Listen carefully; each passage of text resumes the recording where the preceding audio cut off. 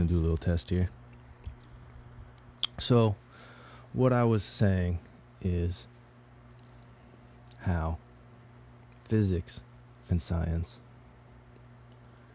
completely line up with the Buddhist teachings, and especially we see this at the quantum level. And it's everywhere, man. If you want the knowledge, it's not hard to find. Just go on the internet, look it up.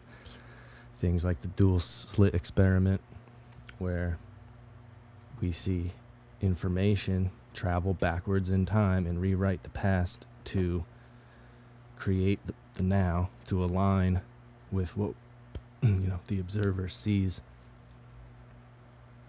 So basically, in physics, the way the universe is created is all about now.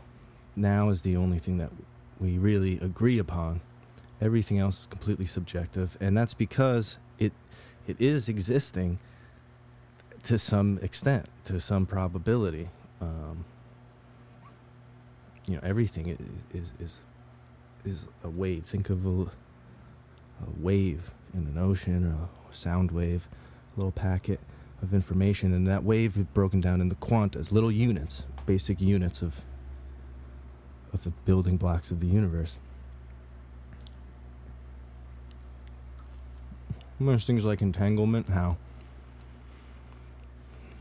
I like to picture one wave, a crest and a trough. And if you split that in half and you put the crest over here and the trough over here, doesn't matter how far. You don't know which one is which until you observe it, but once you observe it, you know what the other one is.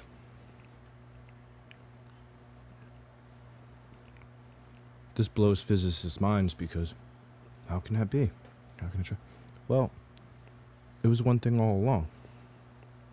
That's how they're defined. That's how the universe is defined. Not things equal the opposite of themselves is more important than how many, all the other ways that we break it down using our math systems.